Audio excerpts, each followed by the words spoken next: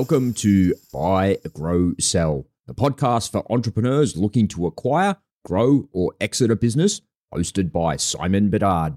Hey there, it's Simon Bedard here. If you're brand new to the Buy, Grow, Sell podcast, then welcome. It's great to have you on this journey.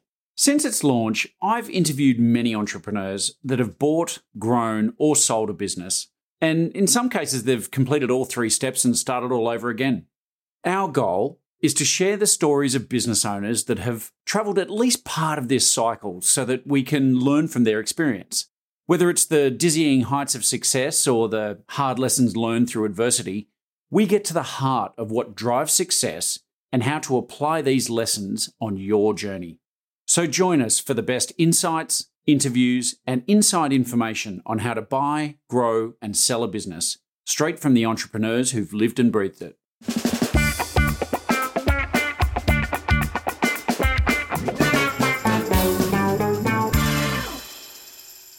You know, we talk a lot about finding your niche and carving out your area of the market.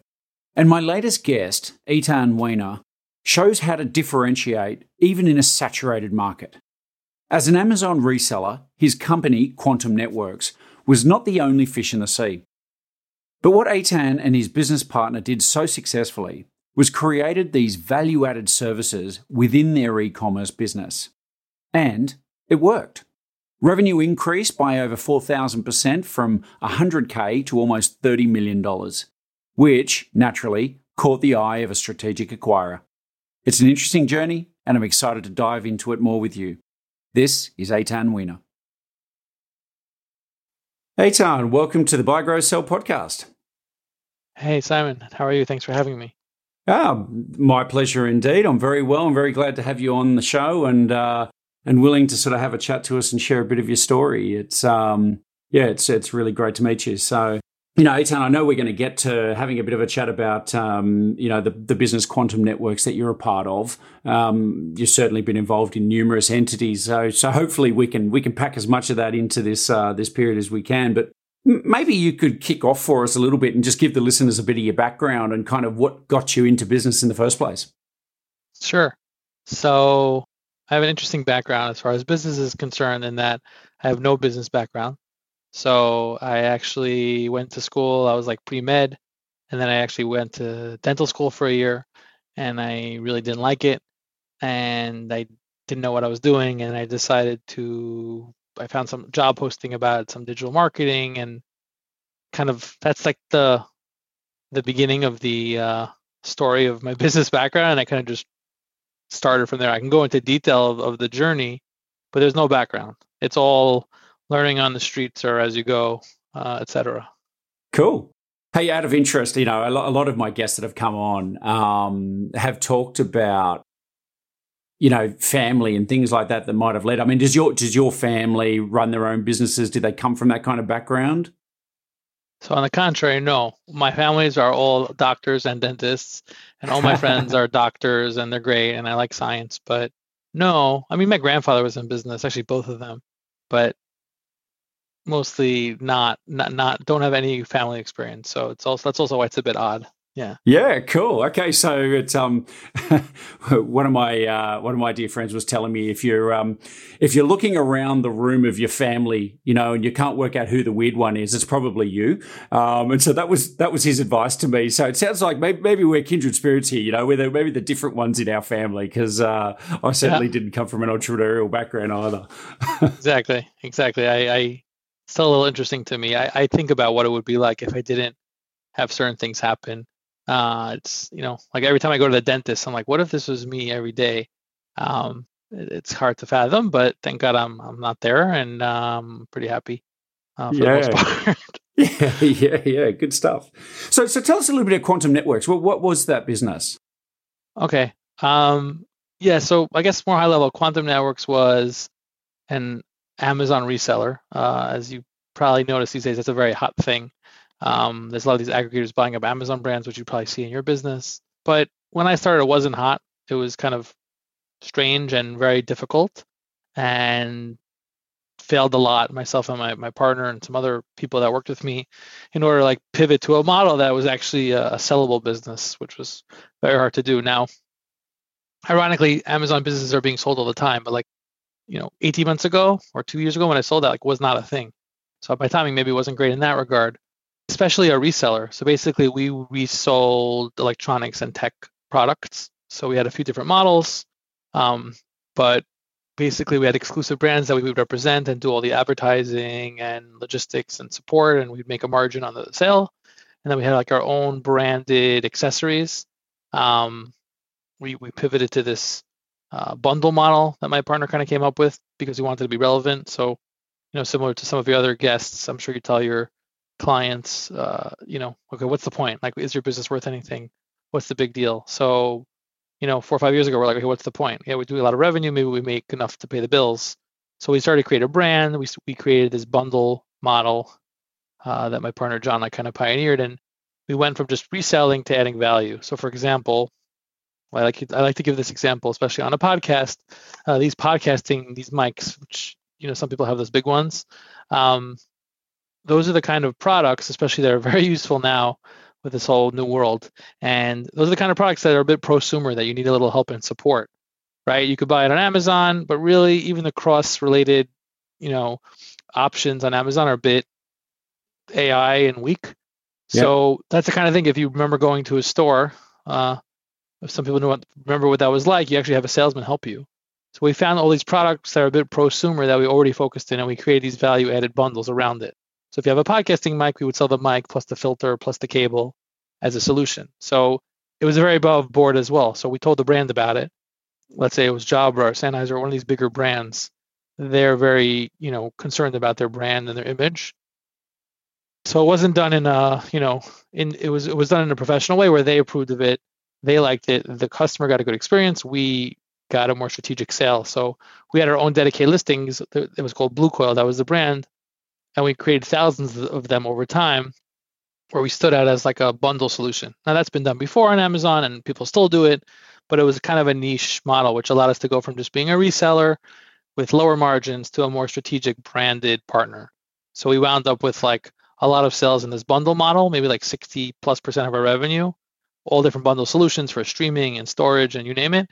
And then we had still 30 or 40 brands that we were the exclusive reseller of that really needed the cash up front, and it was a margin business. And then we still had some just typical resale stuff that wasn't so added value, but that combined mix was what I guess was attractive to this acquirer. That was really a retail consumer product good company, and they wanted more of an online presence. And they had some digital acquisitions, and we were one of their, fourth or fifth in that arena. So that's a really, I guess, short summary of what we were and who we became. Yeah, wow. A lot to kind of unpack here. So you started the business, I think, in 2008. Is that right? Yeah, it was very different then, but officially, yes. Yeah, okay. So I mean, you mentioned you sort of going into electronic products and stuff like that. What drove that? I mean, did you have a kind of a passion for that, a background, or what led to that sort of decision? Yeah, so when I started, I first got into online marketing, and then I was consulting for this guy who had a telecom background, and he was doing telecom infrastructure build out. We actually did some stuff in Australia. So worked with all these different carriers, but it was a business to business online sale. So we were listing all these wireless products and services online, and we would get leads and try to figure out how to close them and hook people up with the right integrator or the right installation partner, etc. So it was this SEO-based lead gen based on what I knew in online marketing. And then that was cool. We made some money on these deals, these big government and large network deals, but it was very slow sales cycle, right? So it could take 3-4 years to close.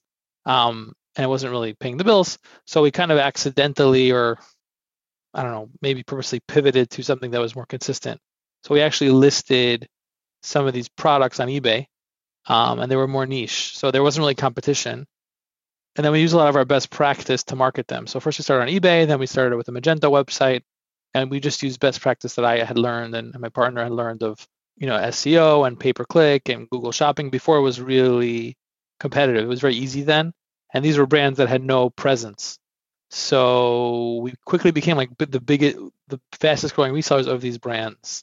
That led eventually to going into Amazon, which is a whole new audience. So once we brought these exclusive brands that we kind of had exclusivity on to Amazon, the sales just went crazy because we had good pricing, we had the infrastructure down to grow, and then also we had the audience. Once we hit Amazon, it kind of got a bit fragmented because there was so much growth. But actually, we came back to our roots where we focused more on this niche model, right? So then it was like niche products, and eventually it was that plus a solution of bundling.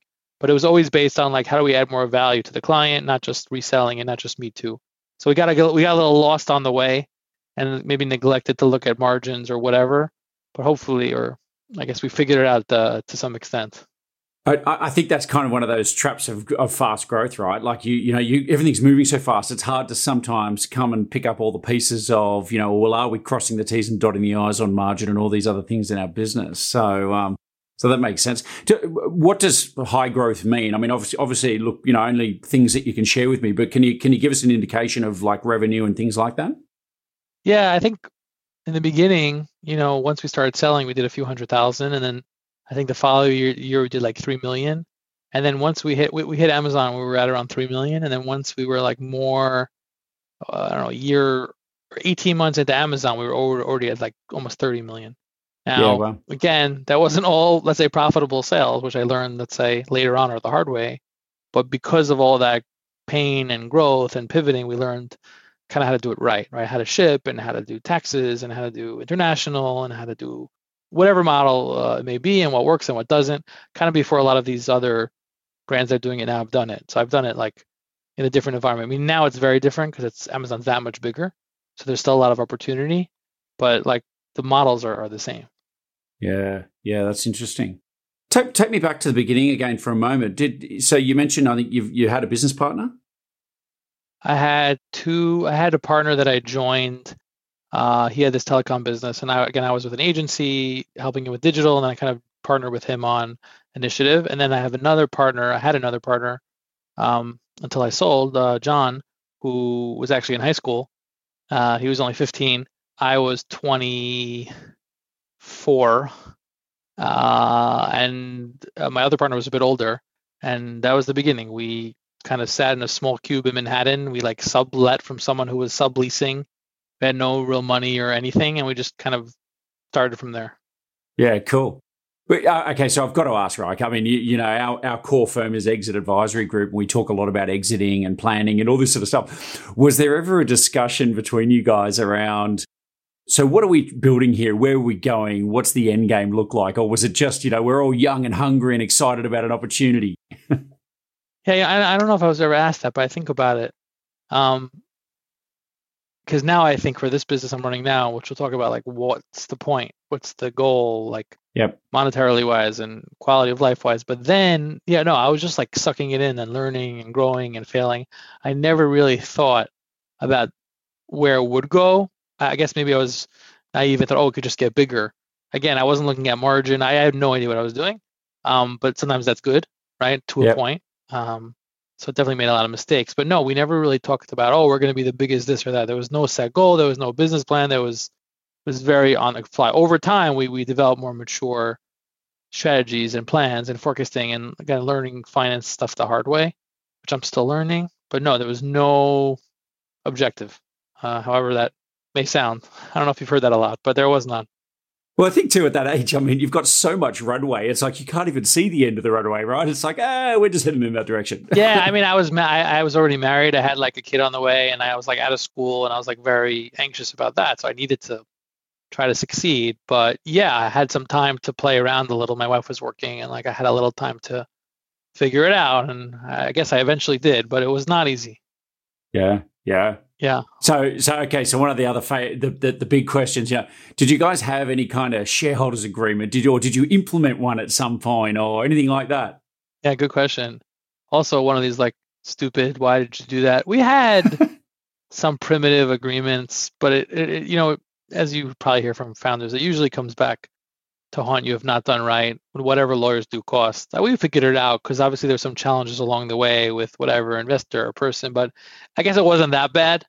Definitely caused some pain that could have been avoided, which I learned in the future to be careful. Yep. But I guess it was like quasi-formal, so it could have been worse, but definitely led to some issues, which is, I'm sure you hear that a lot. So for anyone listening, make sure you have all your papers in a row, even if you're not sure it's going to work out or it's just not worth the legal cost if something happens, God forbid, to neglect that.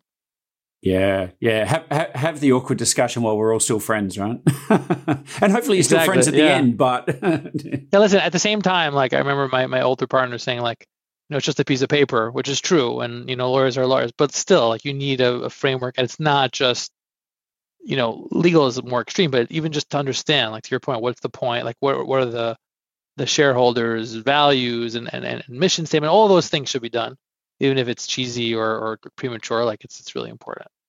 yeah, it's a starting point. Yeah, I guess it's, as you say, it's a framework, right? It helps guide thinking and discussions. It's not necessarily where you're going to end up in the end, but it's hopefully, and had plenty of guests whose partnerships have all just gone swimmingly, and they've had a great time, and they've all started happy and ended happy, and challenges along the way, but they did it together, and it's all this lovely, bromance story. But it's, but yeah, look, so many of these things can go sideways. So it's, it is an interesting factor.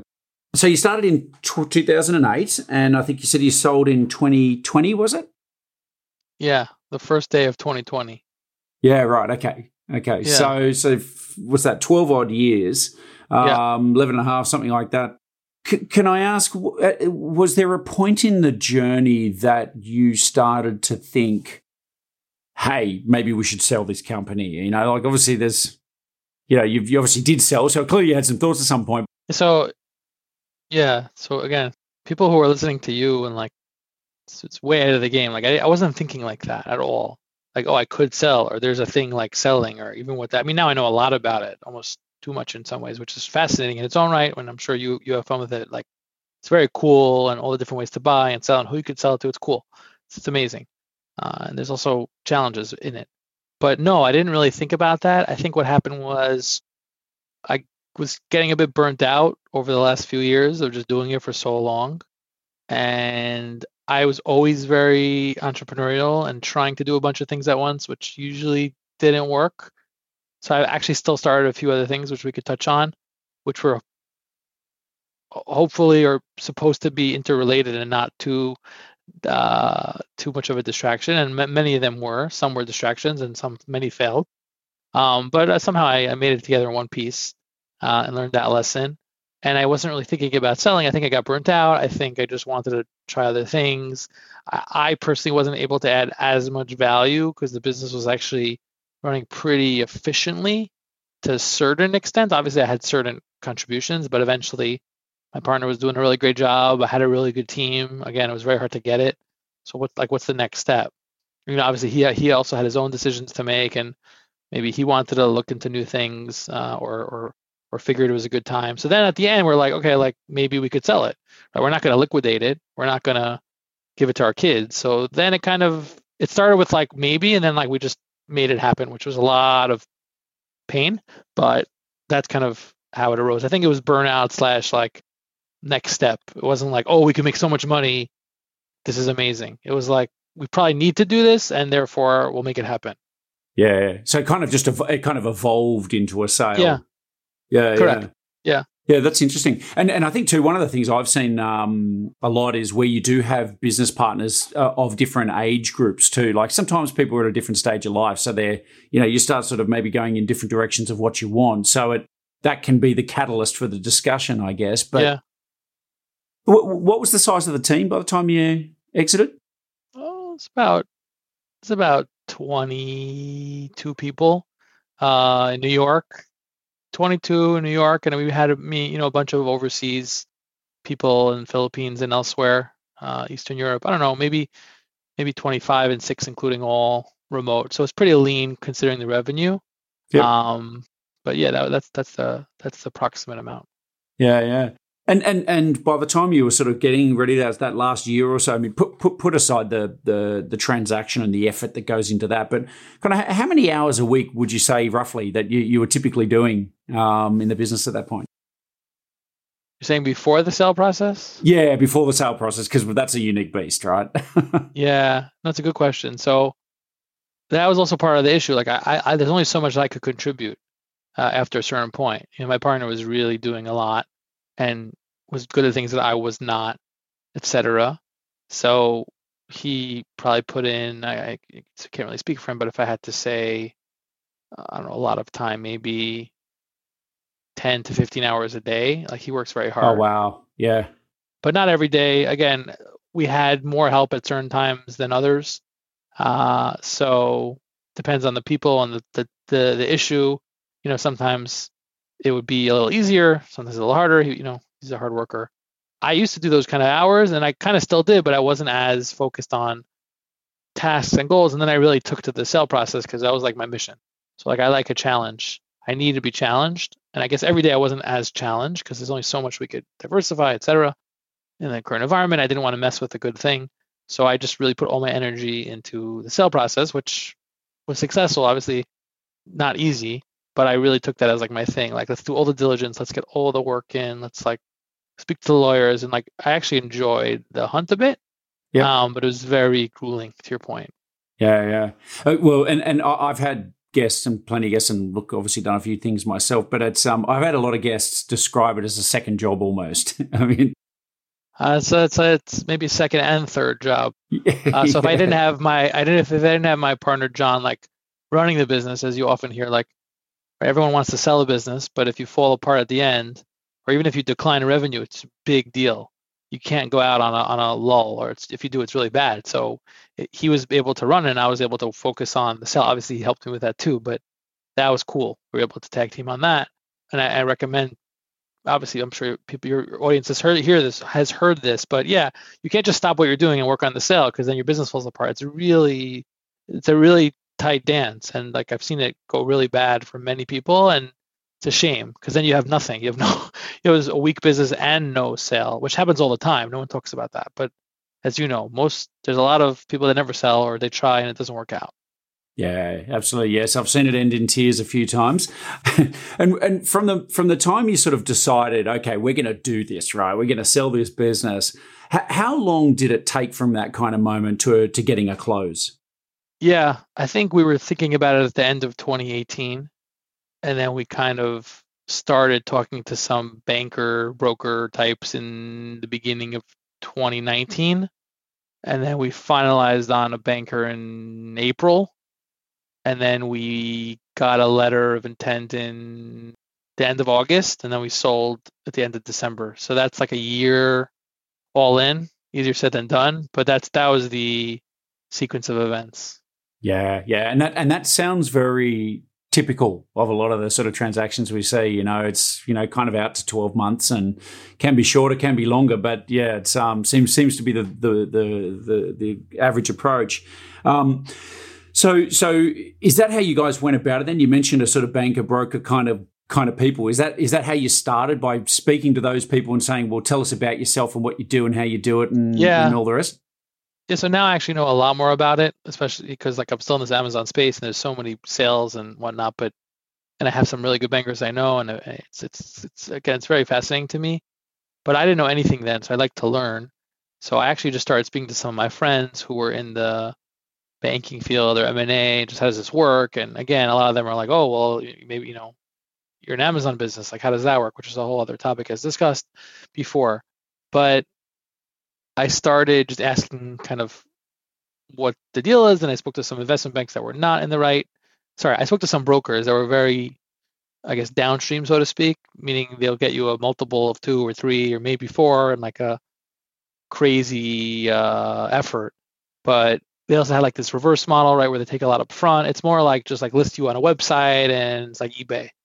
Yeah. Which is super cool that exists, but I wanted to be more strategic. And, in our case, like I say, we sold to this public company, which is great, but it's not just that they're public. Obviously, they actually weren't public when we sold. They became public after that. But the point is, hopefully they'll pay more money because it's more strategic. And, 1 + 1 = 10. How do you find that? So I knew we had certain qualities, or we know we had certain qualities that would garner that, and a broker's kind of just looking maybe for the quickest, fastest deal. To get 5, 6, 7, 8x, you need strategy, contacts, network, and to run a process, and that's what we wind up doing. That's a really interesting point, and we've seen the same thing. Obviously in the Australian market, I work with a lot of people in the US and Canada as well, and this common thread seems to be that when you've got brokers out there who only work on a success fee only model, well, hey, if all I've got is a hammer, I treat everything like a nail. I get paid when you take the deal. So guess what? This is the deal I've got. You should take it. And that seems to be and I don't want to sort of tar everybody with the same brush, but that's been a common approach, I think, for that kind of the brokery kind of end of the market, as opposed to maybe, how do you come up with a strategic campaign? How do you align interests as advisors with the business owners so you're both pushing in the same direction? So hindsight's 2020, but even in a banking scenario, I think these bankers did a good job. If you really go deep, there's more, right? Let's say you have an earnout. So do they benefit from that? And you may be like, they shouldn't benefit from an earnout because it's not their work. But what if you have issues and you need their help? What if they ride along with you, which I've heard before, that can work. And if their goal or a banker's goal or a broker's goal is to get you 5 or 10 or whatever million, then once they get a dollar over from a broker, from an offer, if their compensation structure is not such that it matters, they're not going to try more, right? So you have to think about that because it's really complicated. Everyone I think should have a banker advisor. I'm sure you would agree. I think if you don't, or if you don't think the person could get you 3 or 4% more, then like they must be really bad. Obviously, there's shades of gray there, but even though you have a broker, you have to really be careful about the agreement with them and get an attorney to review that. Because if you, like I just gave you a couple of examples about should they be involved in an earnout or an equity swap, or how do you incentivize them? Because if they're not incentivized to milestones, they're just going to take the first deal and just move on. I'm not saying that happened to me. I'm saying I've seen that in the space and I see how that plays, and I never would have known that. That's kind of a deep multivariable topic, but yeah, that's kind of how I, learned the lesson. Yeah. Yeah, and isn't it? It's a little bit like building a house in a lot of ways. I've met numerous people who decided to build their own house. I'm an owner builder, and they do all this work, and they go through all this pain and suffering and learnings, and then they never build another house. So it's like, actually, well, the first one's where you made all the lessons, got all the hard lessons, and it cost you all this extra money so you could be better at it. And, so I have no doubt you approach deals these days probably differently to how you would have done it the first time around. Yeah, I believe there's a reason for everything. So I believe, whether I got screwed in some ways or benefit in some ways, I could use that for my next company. And that's probably the way to think about it. But not everyone wants to do that or has the energy. And I get that. That's why you have to be really careful. If this is your whole lifelong business and you're, you have to have like this margin of error, and it's very complicated. It sounds all like glorious, but it's very, very tedious and scary at the same time. Yeah, it's a funny one. And, for those listening who are thinking of selling or going through this sort of transaction process, as Eitan's explained, it could be 12 months that you're working with these advisors.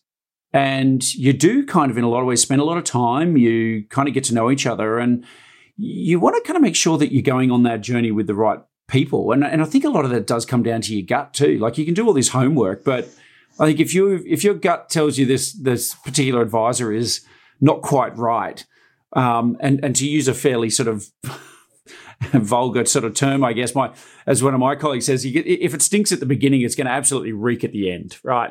Yeah. If it doesn't feel right, it's probably not the right people to jump in that canoe with, right? So, yeah, 100%. I agree 100%. And in our case, I did really want to go with certain parties because they did similar deals, and I thought that was the most important thing. But I saw they were a little off, and I was like, okay, and I overlooked it. But then I realized, no, this is a problem. So thank God for that. But yeah, there's always someone could always have done something better. It's never going to be perfect. But if you don't really do the diligence on the banker and the deal and the agreement, you're shortchanging so much of the value that you built over the life of the business. As you know, you make most of the money on the sale. So if you don't do it right, or you do it that much off, it's really significant. So it's important to be prepared and educated. Yeah, great advice. So back to Quantum for a moment. So you started on this process. You said it was a public company, so you can actually say who the buyer was, right? Yeah, no, I could say it wasn't public when I sold it. It became public at the end of 2020. It's called Advantage Solutions. So they're like a public CPG consumer product good company. They do a lot of retail sales brokering into Walmart and Target in the US. They actually own a company called or they have like some subsidiary called Smullen in South Africa that also has some presence in Australia. So they're pretty global. It's like a $4 billion company. Nice. So clearly there was synergies in what they're doing. There was a few strategic levers as to why they were looking at you. Yeah, so as I alluded a bit, they had a very big brick and mortar presence, and obviously that's been really disrupted since COVID. But even before, right, they saw the writing on the wall, and they wanted more of a. They additionally wanted a digital presence, so they already bought a few Amazon or e-commerce, Shopify, whatever related businesses or agencies. So we were just I guess another notch in that. Obviously, we had our own, methods and strategies as discussed, and logistics and go to market model. But that was like the interest or the synergy. What if they brought their brands to us to do the Amazon or e-com work, right? Because they have so many brands, and like that would be a great, potential. That was kind of the thought process. Yeah, great. And were there other parties in the mix? Like, did you get any other offers from other people? Yeah, we did. I think this was the most attractive as far as, let's say, the value or the synergy or a lot of things. Because also it's not just the money. It's not just, the other party. Obviously, your employees. Like, I want to make sure all my employees moved over, which they did, which is cool. And, who are you working with? And it's very hard to kind of understand that when you're just like sending emails, or maybe you meet someone once. How do you know what it's going to be like to work with them if you have an earnout or if you don't? That's very hard to figure out. I don't know how I, would have done that differently. So that's always interesting to see how different companies are run. Yep. Just kind of, I'm not sure how you handle that with your clients, but it's one of those things that I don't really get. Like, you're going to work with this company for so long, or maybe for a year or two, but do you even know who you're working with? So that's like something that I had to get my head around, and I had to kind of weigh that into we had to weigh that into the decision between these guys and whoever else was interested. So back to your question, sorry, we had some other offers of different levels of seriousness and strength, but this was, I guess, felt a bit better on many levels. So we kind of pursued that, and once you pursue that, like, you're exclusive with that deal, so you can't really do the others. So that's also a hard decision. Like, okay, we're doing this, because maybe the other ones will go away. But we had some offers. I would have liked more. Obviously, I would have liked to have a more competitive process, but you can't always have that. But it was pretty thorough, I would say. Yeah, I'm sure the bankers created a sense of competitive tension. They try. Yeah, it's kind of it's interesting. It's kind of like a game in a way, with data transfer and whatnot, which is also interesting to me. But yeah, it was an interesting process. Yeah, I think that's probably part of the benefit of having an intermediary, right? Is that they can help manage that process in a way that it sort of protects you from the fray and creates that sense of competitive tension. For sure. With a lot of my guests, Eitan, we talk a lot about the sort of deal structures, and I don't want to go into anything that might be confidential for you, but we do see, obviously, most deals kind of have one or more portion of either there's cash up front, maybe there's a deferred component where, it's not at risk, but you get paid in, over time. And then there's kind of an earnout that can often be at risk, or fully at risk, or partially at risk. Are you able to give us a sense of, did you have one, or, was it split over different sort of things like that for you? Yeah, I can't really say much, but I'll say, just because of the confidentiality in the agreement, but I would say, yeah, it was like, kind of portion up front, portion over time kind of deal. So there's incentive based and goal based, which is kind of, maybe the best of both worlds. We're trying to achieve some liquidity plus, upside earnout kind of model, something like that. Yeah, gotcha. No, that's fine. And so you and your business partners, I presume, were hanging around after the deal for a while? Yeah, I stayed for like a year. Okay. My partner stayed for like another quarter, maybe like 15, 16 months.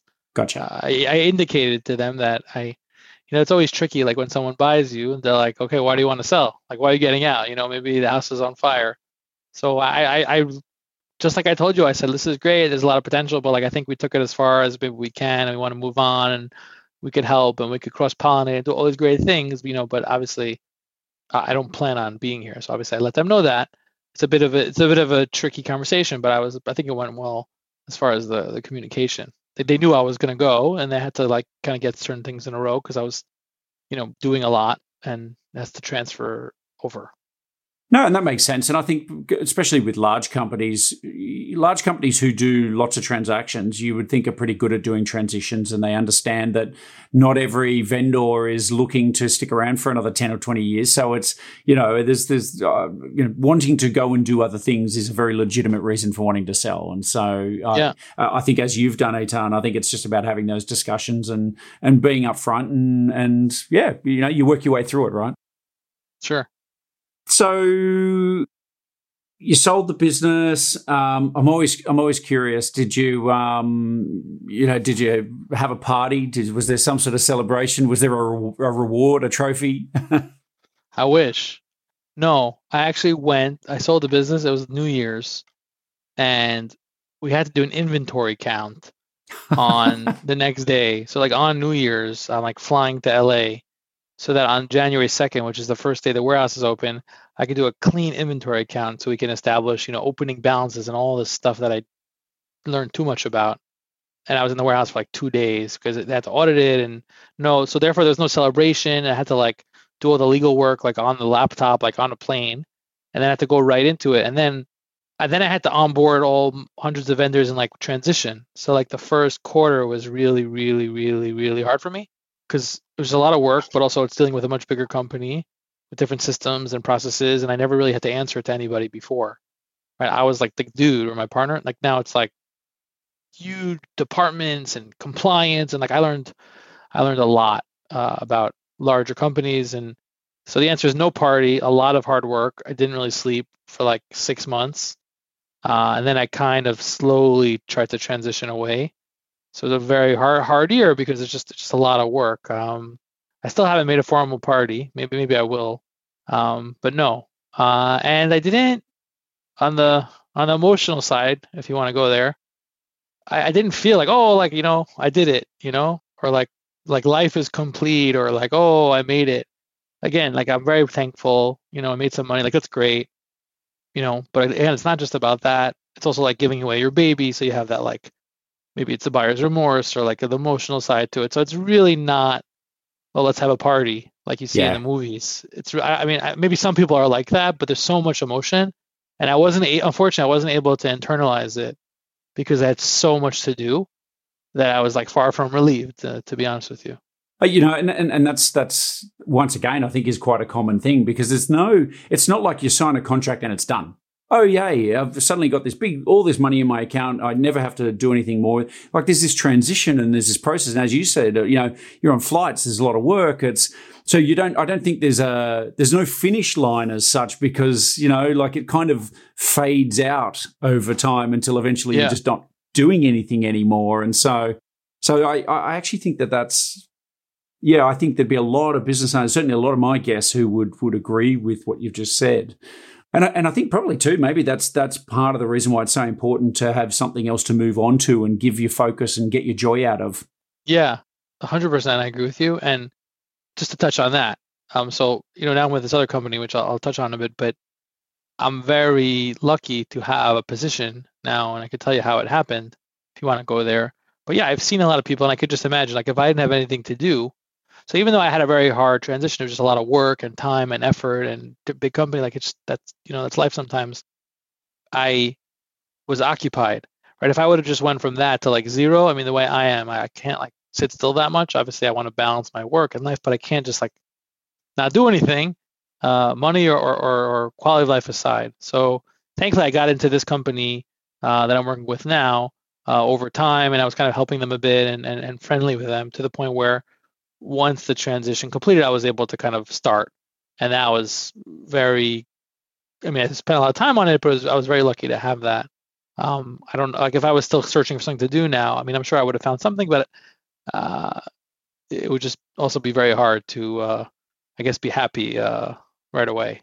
Yeah, completely understand. I think we're fundamentally purpose-driven beings, right? It's you need to have something to put your energy and focus on, and that makes sense. And I want to get to what you're doing a little bit in a moment, sure, because it's it's the next phase of life, right? But I would be remiss if I didn't ask, without going into confidentiality again, but I think a lot of people listening to this would be wondering how Amazon e-com businesses like this typically get value.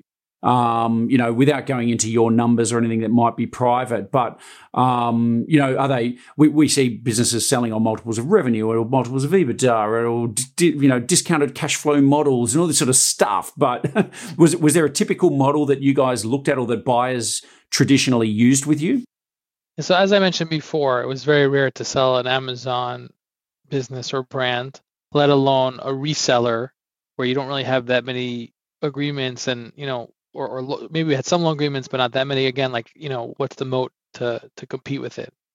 So maybe brands would sell, and even that, like transferring an Amazon account to another entity was also not so clear if you could do it, and Amazon was vague about it. So agencies were starting to sell, and we kind of did that a bit where we tried.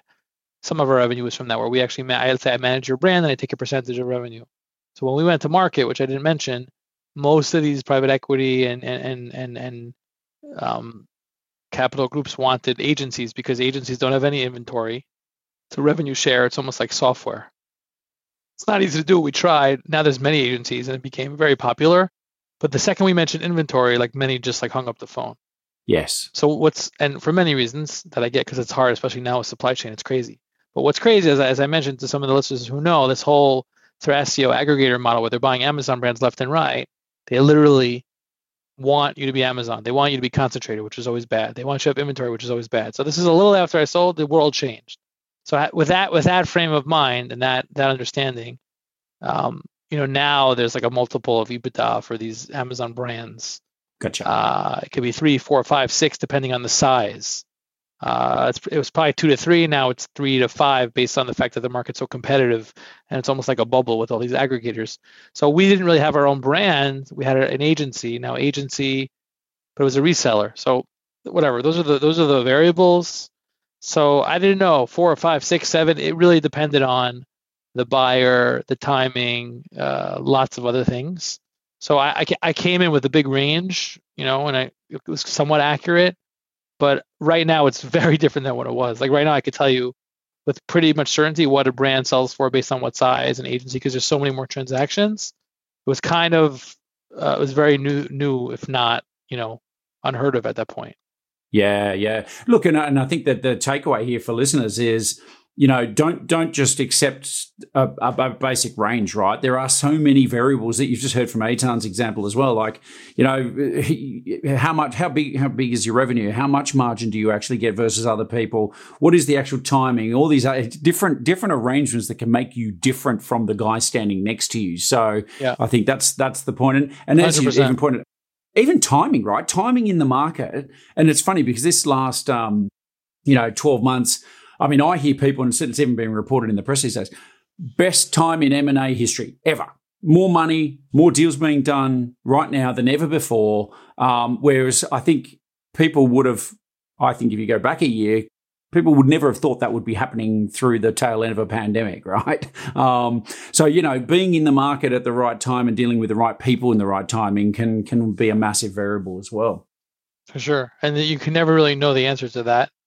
You could try your best and listen to some of the other things we said today, but timing one is tough, right? If everyone knew that, they'd be very wealthy in the market, but it's not. It doesn't work like that. Yeah, totally.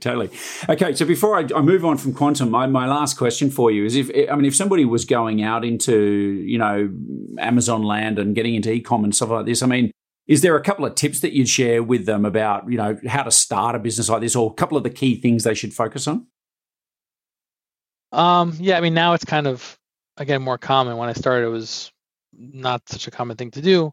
But, if you look at some of these courses that exist now, there's real business plans and ways to grow an Amazon business. So even though it's competitive, Amazon and e-commerce customer base is just growing so much that there's room for people to get in. I recommend trying to find something a bit niche, kind of like I did, meaning there's a lot of conquered categories like power banks and whatnot. You're probably not going to be successful. But if you come up, I always used to say this, I still do, if you come up with a model or a product that's just hasn't been turned into e-commerce yet, like I used to say, plumbing supplies, it's very convoluted and complicated. But what if you just had a website where you had every product, every solution?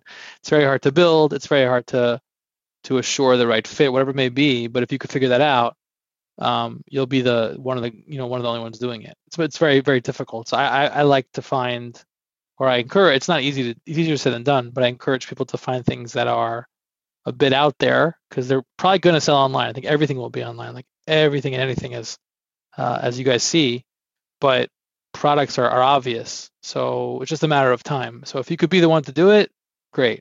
You could also compete on something that you know and do a better job at advertising or design. Like that's fine too. There's a lot of room. But as this grows, eventually it'll eventually become saturated. So I don't know. Those are a bunch of points like unique product, timing, how you go to market. Yeah, and evolution. It's funny, having a few roles I've done, and I've worked in corporate space and run my own businesses, and I always think in some ways, change is inevitable, right? Like people are going to come after you, the world will change, the market will evolve. And if you're not willing to evolve and almost cannibalize your own revenue with the next evolution, then somebody else will probably do it for you. Yeah, for sure. So, yeah.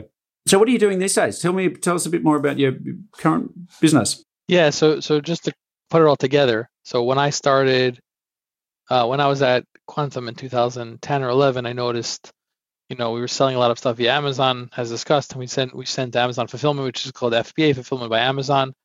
A lot of the products would have issues or discrepancies. So Amazon holds the inventory and they ship it, but there's issues on the way to Amazon and to the other fulfillment center, you name it. Now maybe it's only 1 or 2 or 3%, but in any business, or specifically in a lower margin business, of which I was, that's material dollars. So for example, if we were making 10% margins, then if we can get back 1 to 2% in reimbursements, that's 15, 20% of our net income or EBITDA. And actually it was. So when I sold my business, almost 16 or 15% was reimbursements, which I'll explain. So what does that mean, reimbursements? That means that there's times that Amazon makes these different mistakes in numbers or calculations on all these different factors. And again, I built a software in 2011 to kind of do this for the company. Kind of AI / some human interaction to find these issues and file cases and get claims. Most sellers don't know that you could even tell Amazon that they made a mistake, but you can. It just has to be done in the proper way. And that was the early days. Someone actually ran with that idea as like a business, which is interesting, but it still wasn't doing it for me. And I went to several providers in the market because I really was keen on those dollars. And then eventually I wound up with the guys from Gatita, which is the company I'm with now. And I actually met him at this Prosper show, which is this online Amazon trade show that I actually also started. That was one of the other businesses that I did and sold. And I gave them a shot. I was just kind of interested in their model, and it was very, very significant to our bottom line and how it worked. And I got a little more interested. So I basically became friends with the guys at the show I created. That's kind of the short story. And then I was, sending them a lot of business, and everyone was very happy. Whether they didn't use a provider, whether they used a different provider, with the experience, they're happy with the interface and all that. And like, it was just a goodwill because the person would be happy that I introduced them, and they were happy that they had new clients. And I was trying to think maybe there's a place for me. I wasn't really interested in like commission sales at that point. So I was like, yeah, we'll figure it out. And then when the pandemic happened, even after that, when I started realizing I was going to go away from the acquirer, I got into some deeper discussions. And I guess long story short, I actually invested I'm the CEO now of this company. So as discussed, we basically help sellers get back money from Amazon. Yep. We have a software that finds the problems. We have a whole service team that actually files the cases or a solution. It's a software and a service, which is really the key. You can't just have the problems, and you actually have to have the full service together. And that's what leads to a very high success rate and very high, let's say, quality cases and information. And yeah, we're growing quite rapidly. I'm trying to help the growth here. It's a bit different business. It's more of like a software tech-enabled business than selling products, and I'm really enjoying it. I'm helping sellers. I'm using my experience as a seller, and I'm using my network of sellers and knowledge to really kind of, take this to the next level. And so far, so good. Yeah, that's cool. That's very cool. It's and it's a big shift going from selling products to software and services and things like that, right? It's a shift. I guess the commonality is that I'm helping people make more money and make smart decisions with their inventory where I may not have, or that was something I was keen on before. But at least I don't have to deal, let's say, with the cash flow or the actual units. I could just help people kind of align there, which is really rewarding as well. It's not just, again, not money or fame, but it's really like really helping sellers in the community And we try to do that with our education and our tools. Yeah, nice. It's funny because, as you say, this whole selling on Amazon thing is just it's evolved, and it certainly sort of popped up on my radar probably about 4 years ago that I started hearing about this as well, and probably less advanced here in Australia than, of course, the US, because Amazon took a little time to get here, but I almost feel like now it's almost like a cottage industry has popped up of people teaching other people how to have or start and build an Amazon business. So it's kind of that to me is the sign that it's evolved, when people are creating these little mini businesses, right? I imagine people like that are probably keen to be affiliate partners or something of yours as well, right? I mean, hey, if you're going to do this, do that. Yeah, I mean, yeah. So I know I don't want to focus on, let's say, the one business, but that Prosper show that I started, that was one of the first with a bunch of folks. That was one of the first trade shows like in the industry. And before then, there was really nothing. But since then, and obviously this last show, it was thousands of people and hundreds of vendors. Obviously, the industry grew and the show grew. But to your point, there's so many sellers and there's people trying to make money off them. Some good, some not good. And yeah, there's courses and masterminds and weekend getaways, and a lot of it's good. A lot of it's not, and I don't like that. I don't like this get rich quick.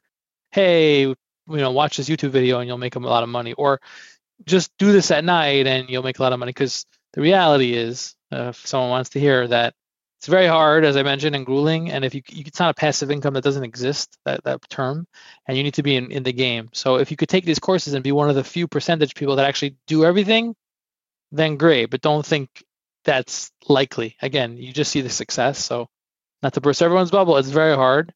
And it just gets harder. But yes, it's a tremendous opportunity. You could just reach the whole world on a platform of products. It's unbelievable. And if you work hard, you'll be successful. But just be wary of some of these get-rich-quick courses that have crept in, to your point. Yeah, really, really great advice. I think this idea of, we've all heard it, right? If it's too good to be true, it probably is. It's probably not real. And all this sort of stuff, all these analogies, it's ultimately, business has its challenges, right? You got to be passionate. You got to have the drive and the willingness to push through the hard times, because every business has them. So, for sure, Eitan, I've really enjoyed your time. I really appreciate you sharing your story with me. Are you happy for people to reach out and connect with you? Yeah, of course. Cool. No We've got a few links for you, of course. Most people kind of are happy they're on LinkedIn, and I know you're on LinkedIn. We're connected. Yeah. Is that a good way for people to reach out? Yeah, you could email me. It's my first name, Eitan, EYTAN, at Getida, my company.com, GETID.com, or you could do LinkedIn, or you could do Facebook, or you could whatever. I'm pretty responsive. I like to help. I'm happy to help. I like to learn, and yeah, I appreciate you having me. It was fun. Oh, an absolute pleasure. Well, look, we'll put all those links, including your email, into the show notes for those listening. And as we always say on the show, if you do reach out, maybe just let Eitan know that you heard him being interviewed on the podcast, so he at least has some context as to why you're reaching out. But Eitan, thank you again. I'm super grateful. It's been fun chatting to you, and really appreciate it. Thank you.